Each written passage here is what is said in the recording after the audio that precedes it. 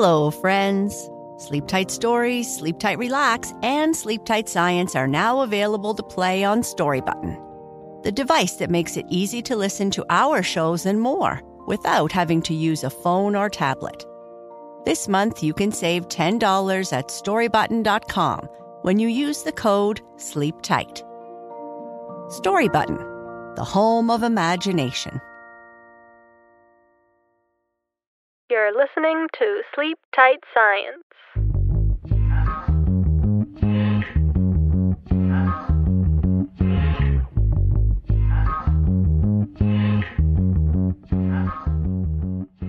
Did you know there's a weather phenomenon called frog rain, where it rains frogs or small fish? What? It happens when strong winds, like tornadoes or waterspouts, pick up lightweight animals from bodies of water and deposit them over land. Imagine needing an umbrella, not for raindrops, but to avoid falling frogs.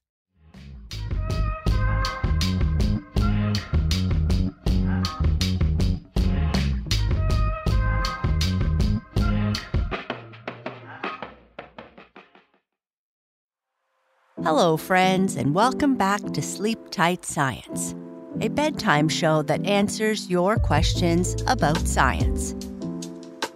In this episode, we will start talking about hurricanes. Or, if you are in another part of the world, you might use the word typhoon or cyclone. We will also answer some of your questions and leave you with some amazing facts. The inspiration for our topic came from a storm we recently experienced here on our small island. It came for a visit close to the anniversary of a hurricane named Fiona, which visited us last year and caused a lot of damage to our lovely trees, sand dunes, and many people's homes. Luckily, the storm was much milder this time. But since so many of you have written to us with questions about the weather, we thought this might be a great topic to learn more about. What is a hurricane? A hurricane is an intense, spiraling storm that can measure up to 500 miles, 800 kilometers, across and produce torrential rain and inland flooding caused by a storm surge. Hurricanes are often called the greatest storms on Earth and may contain winds up to 190 miles per hour, or 300 kilometers per hour.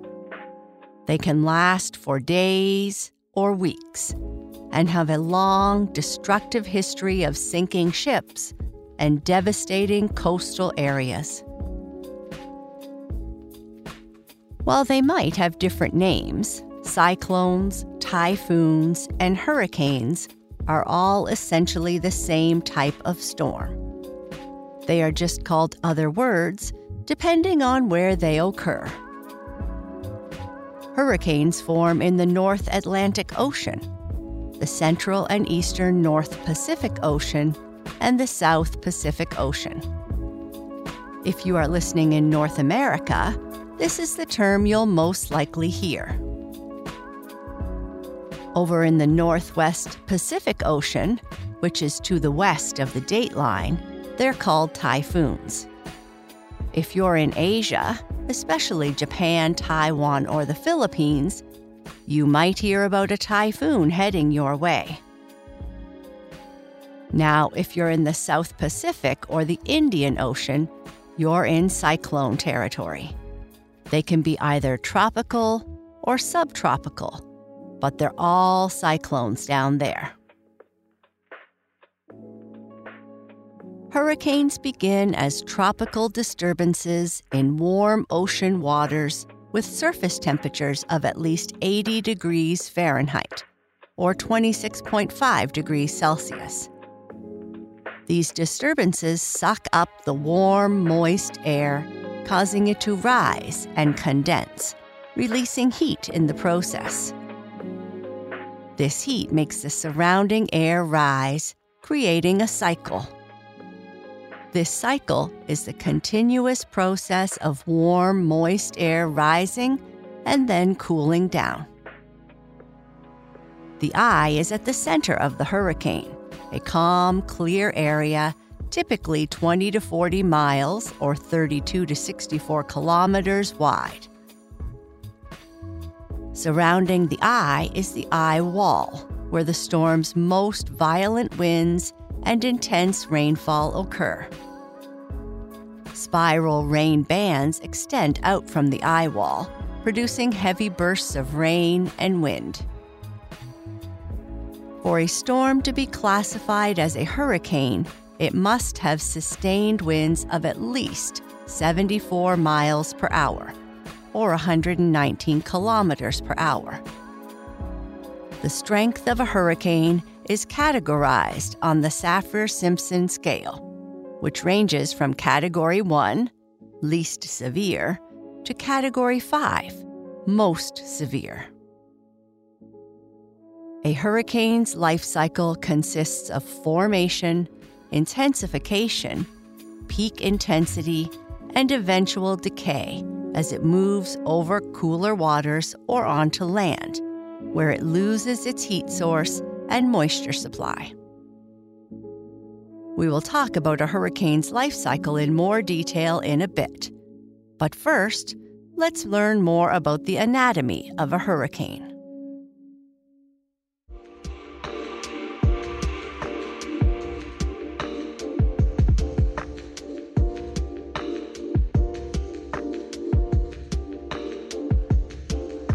Did you know that in the eye of a hurricane, the weather is calm and clear? It's like being in the center of a stormy donut, where the middle part is a serene oasis. Some birds have even been known to take refuge inside the eye of a storm, flying in that calm center until the hurricane passes.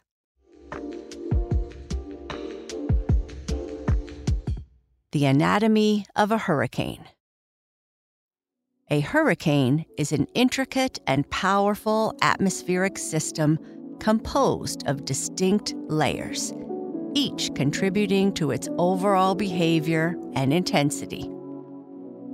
We will learn about the eye wall, and rain bands. First, at the very core of the hurricane is the eye. This central area spans 20 to 40 miles, or 32 to 64 kilometers in diameter, and is notably calm and often cloud-free. Contrary to what one might expect in the midst of such a powerful storm, the eye provides a brief respite from the storm's fury. This is largely due to the descending air in this region, which counteracts the otherwise upward motion of air within the storm. Surrounding the eye is the eye wall. This is arguably the most violent part of the hurricane. It consists of a dense ring of towering thunderstorms, where the highest wind speeds and most torrential rains are found. In the eye wall, warm, moist air from the ocean's surface is drawn upward rapidly, where it then cools and condenses. This process releases heat, which warms the surrounding air, causing it to rise as well, further fueling and intensifying the storm. The eye wall of a hurricane is not only where you find the storm's strongest winds and heaviest rain, but it can also have makeovers. Sometimes a new eye wall will form outside the original one in a process called an eye wall replacement cycle. When this happens, the storm might weaken temporarily. Still, the hurricane can become even larger when the new eye wall takes over. Radiating outward from the eye wall are the rain bands. These bands of convective clouds spiral outwards in a pattern reminiscent of the arms of a galaxy. Within these rain bands are periods of heavy rainfall interspersed with lighter rain or even clear conditions. They can span hundreds of miles and often contain gusty winds. Additionally, rain bands, particularly those in the northern hemisphere's front right quadrant of a storm, can be breeding grounds for tornadoes. So, a hurricane is a complex atmospheric system with three main components. The eye is the calm, clear center. Surrounding the eye is the eye wall, the storm's most intense region, with the highest winds and heaviest rains, fueled by the rapid upward movement of warm, moist air. Extending outwards are the rain bands, which are bands of clouds that can produce heavy rain, gusty winds, and occasionally tornadoes. Did you know that the longest-lasting hurricane on record was Hurricane John in 1994? It lasted 31 days, traveling across the eastern and western Pacific basins.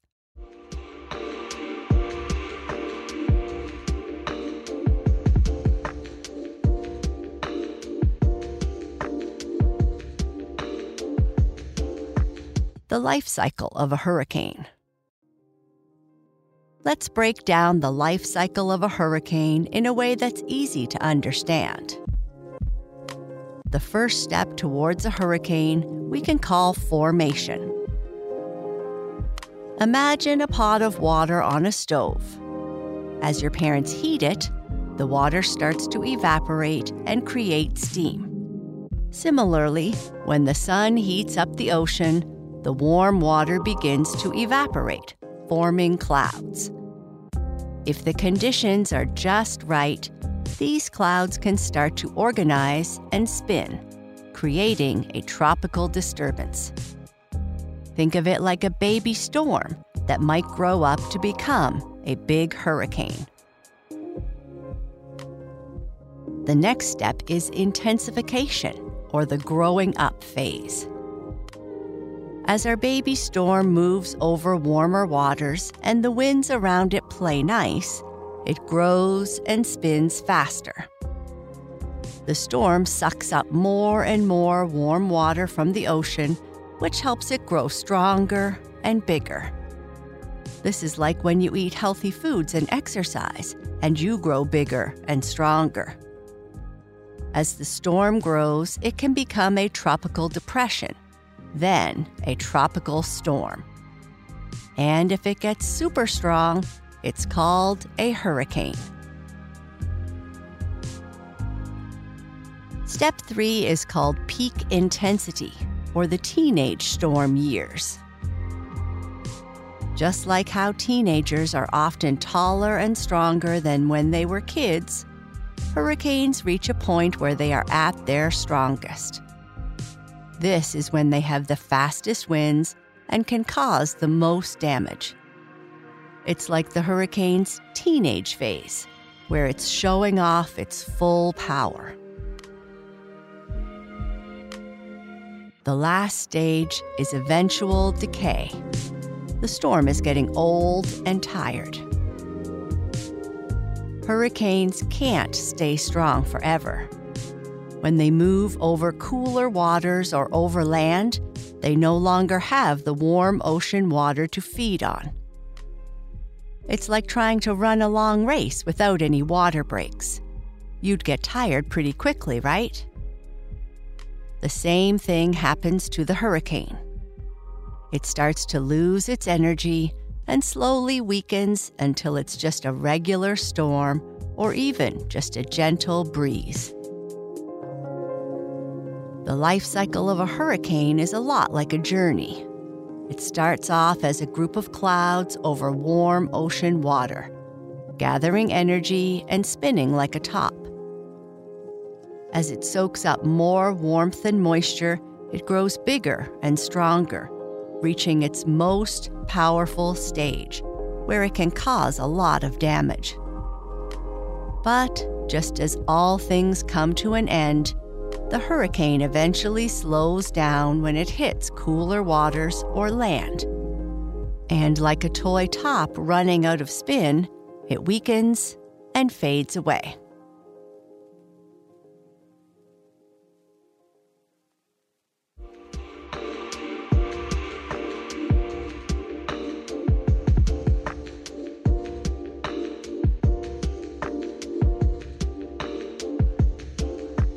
Now for some listeners' questions. Devon from Christchurch, New Zealand asks what concrete is made of and why it is so good to build with. Concrete buildings generally fare better in hurricanes than lighter constructions because concrete is dense, strong material. When properly reinforced with steel, it can withstand the intense forces exerted by hurricane winds. Concrete is a versatile and durable construction material that has been used for thousands of years. It's like the superhero of building stuff. It's made from a mix of cement, water, and tiny rocks or sand. When these things come together, they form a squishy mixture, but it hardens and becomes super strong after a while. So, let's break down these components a bit more. The first part is cement, which is the primary binder in concrete. When water is added to cement, it starts a chemical reaction called hydration, which makes the cement harden and bind together the other components. Water activates the cement so that it can bind the aggregates. The amount and quality of water are crucial for the concrete's strength and workability. The aggregates are typically sand and gravel or crushed stone. They make up the bulk of the concrete's volume and provide strength to the hardened material. Lastly, there are additives and admixtures. These are chemicals added to the mix to change specific properties of the concrete, like its flow, setting time, or resistance to freezing and thawing. They are used in small amounts, but can significantly impact the concrete's final properties. Now, what makes concrete so good to build with? First, it's super sturdy. Second, it lasts long and isn't easily damaged by rain, wind, or even fire. Plus, you can shape it into almost anything when it's still wet, from roads and bridges to basketball courts. Also, buildings made of concrete are like wearing a fireproof suit. They resist fires way better than wooden buildings. And the best part? It doesn't need a lot of repairs or checkups, like a toy that doesn't break easily. But just like everything else, it's not perfect. Making concrete can harm the environment because of the ingredients used to make cement. And if not made just right, it can sometimes crack. Thank you for your question, Devon. Noah Lee, who is 5, and brother Asher, who is 3, want to know, how do birds fly? The secret to birds' aerial abilities lies in a combination of their body design and some cool principles of science. First is their wings. The unique shape of a bird's wing creates lift. As they flap, air moves quicker over the top of the wing than below, resulting in an upward push. Then there are the feathers. The big ones on the edge, known as flight feathers, help in pushing against the air, while the smaller ones streamline the airflow and keep the bird warm. But muscles play a big part too. Birds have super strong chest muscles, especially their pectoral muscles, that provide the power to flap and take off. But that's not all. Birds breathe differently than us, thanks to a special air sac system. This gives them a non-stop supply of oxygen, which is handy for high-flying action. Also, if you have ever wondered how birds are light enough to float in the air so gracefully, part of the answer is in their bones. They're hollow, which makes them light yet sturdy. And let's not forget the tail feathers, acting like a boat's rudder, helping birds steer, turn, and even slow down in the air. So every time you see a bird soaring, diving, or fluttering in the sky, remember it's using a mix of clever body design and science to glide through the air so effortlessly. Thank you for your question, Noah and Asher. Next, we have a question from Ella June Lippert, who is 6 and from Winston-Salem, North Carolina. Ella asks, how do penguins waddle? Penguins have a distinct body structure, short legs and bulky bodies. Their legs are set far back on their bodies, meaning their weight leans forward when they stand. This forward-leaning stance is the starting point of the waddle. When a penguin takes a step, it starts by lifting its body using one foot while pushing off with the other, causing it to tilt to one side. Then it swings its other foot forward in a wide arc. To move the next foot, the penguin shifts its weight and tilts to the other side, creating the side-to-side waddling motion we associate with them. This might seem inefficient, but researchers have found that waddling actually helps penguins conserve energy. The side-to-side movement allows them to store energy between steps, which they use for the next step. It's like a pendulum on a clock, swinging side to side. Besides, penguins are more built for swimming than for walking. In the water, their body design, strong flippers, and streamlined shape make them excellent and efficient swimmers. On land, the waddle is their unique and cute way of getting from point A to point B. Thank you for your question, Ella. Did you know penguins propose to each other with a pebble? That's right. When a male penguin wants to woo a female, he searches the entire beach to find the perfect pebble. Once he finds one he deems worthy, he presents it to his chosen female. If she accepts, they place the pebble in their nest, and the two become lifelong partners.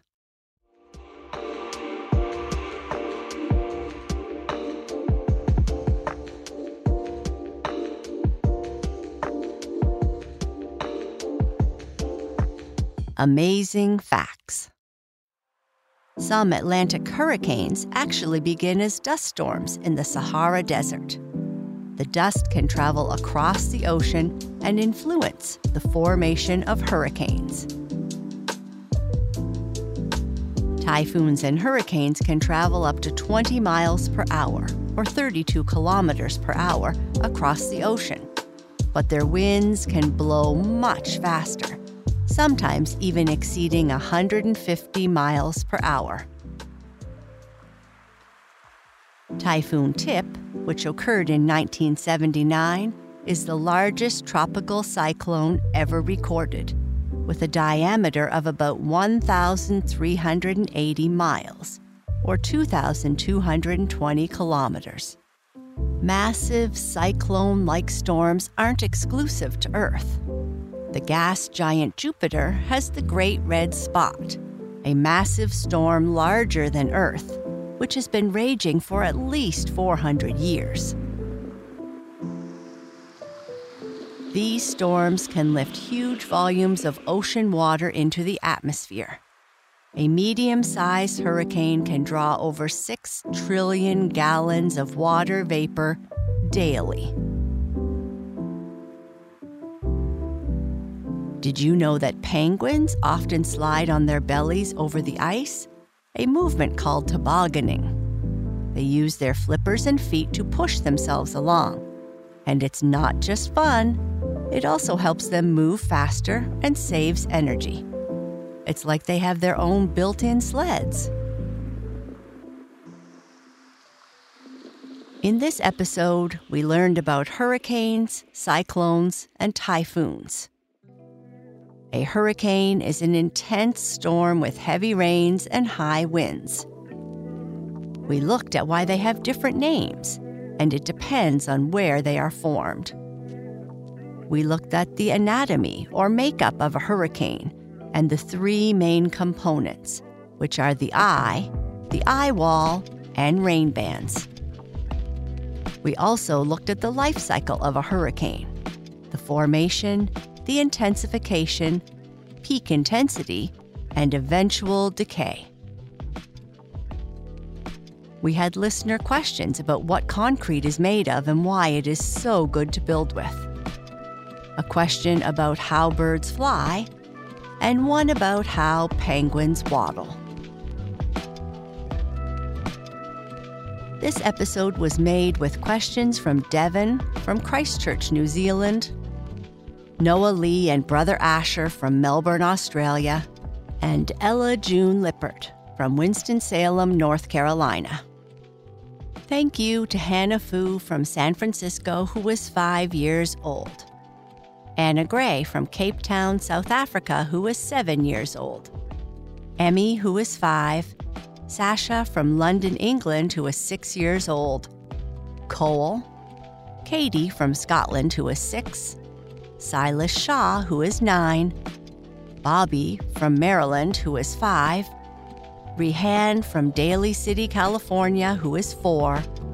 Tallow, who is 6. And Nova Lee, who lives here on Prince Edward Island. We hope to have your questions on an upcoming episode. We love getting your feedback on our show. If you have any feedback, please send it our way. And if you want to make sure you get all the episodes, please ask your parents to subscribe. You can find us on Apple Podcasts or wherever your parents listen to podcasts. And please, if you love learning about science with us, leave us a review. It may help others find our show. If you'd like to send us your questions, please send them to hello@sleeptightscience.com. Sleep tight.